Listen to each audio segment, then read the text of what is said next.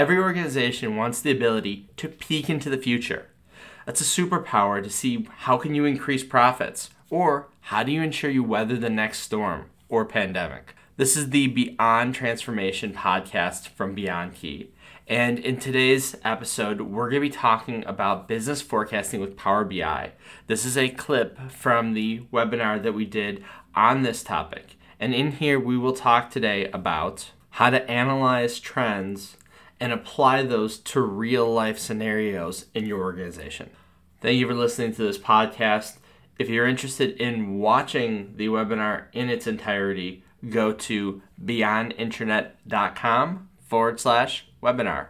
Thank you very much. Enjoy the episode. Business forecasting uses predictive analytics to estimate an organization's future. Not to say that we have a crystal ball or anything like that, but what we're doing is using predictive analytics.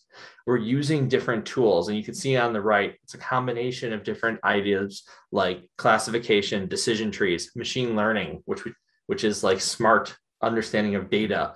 The more data you have, the more you can learn from that data, text analysis, and regression theory. And the idea here is you combine all these different ideas into one. And what you're doing is the more data you have, the more you're able to have predictive analytics. And the idea here, by the way, predictive analytics and forecasting, they're kind of the same thing. They're two sides of the same coin. So you're predicting or forecasting what's going to happen in your your company's future based on what happened in the past. And organizations use predictions and they use the forecasting to see what their sales, marketing, finance, operations, and hiring could be based on those current situations and strategies. A lot of business forecasting relies on trend analysis, mathematical models, and indicator approaches.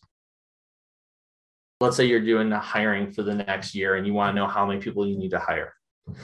You put out all the people that you've hired over the last 3 years, and you put the different departments that they're in. You load that into Azure because you want to make sure you connect that to the cloud so you have a backup of that information.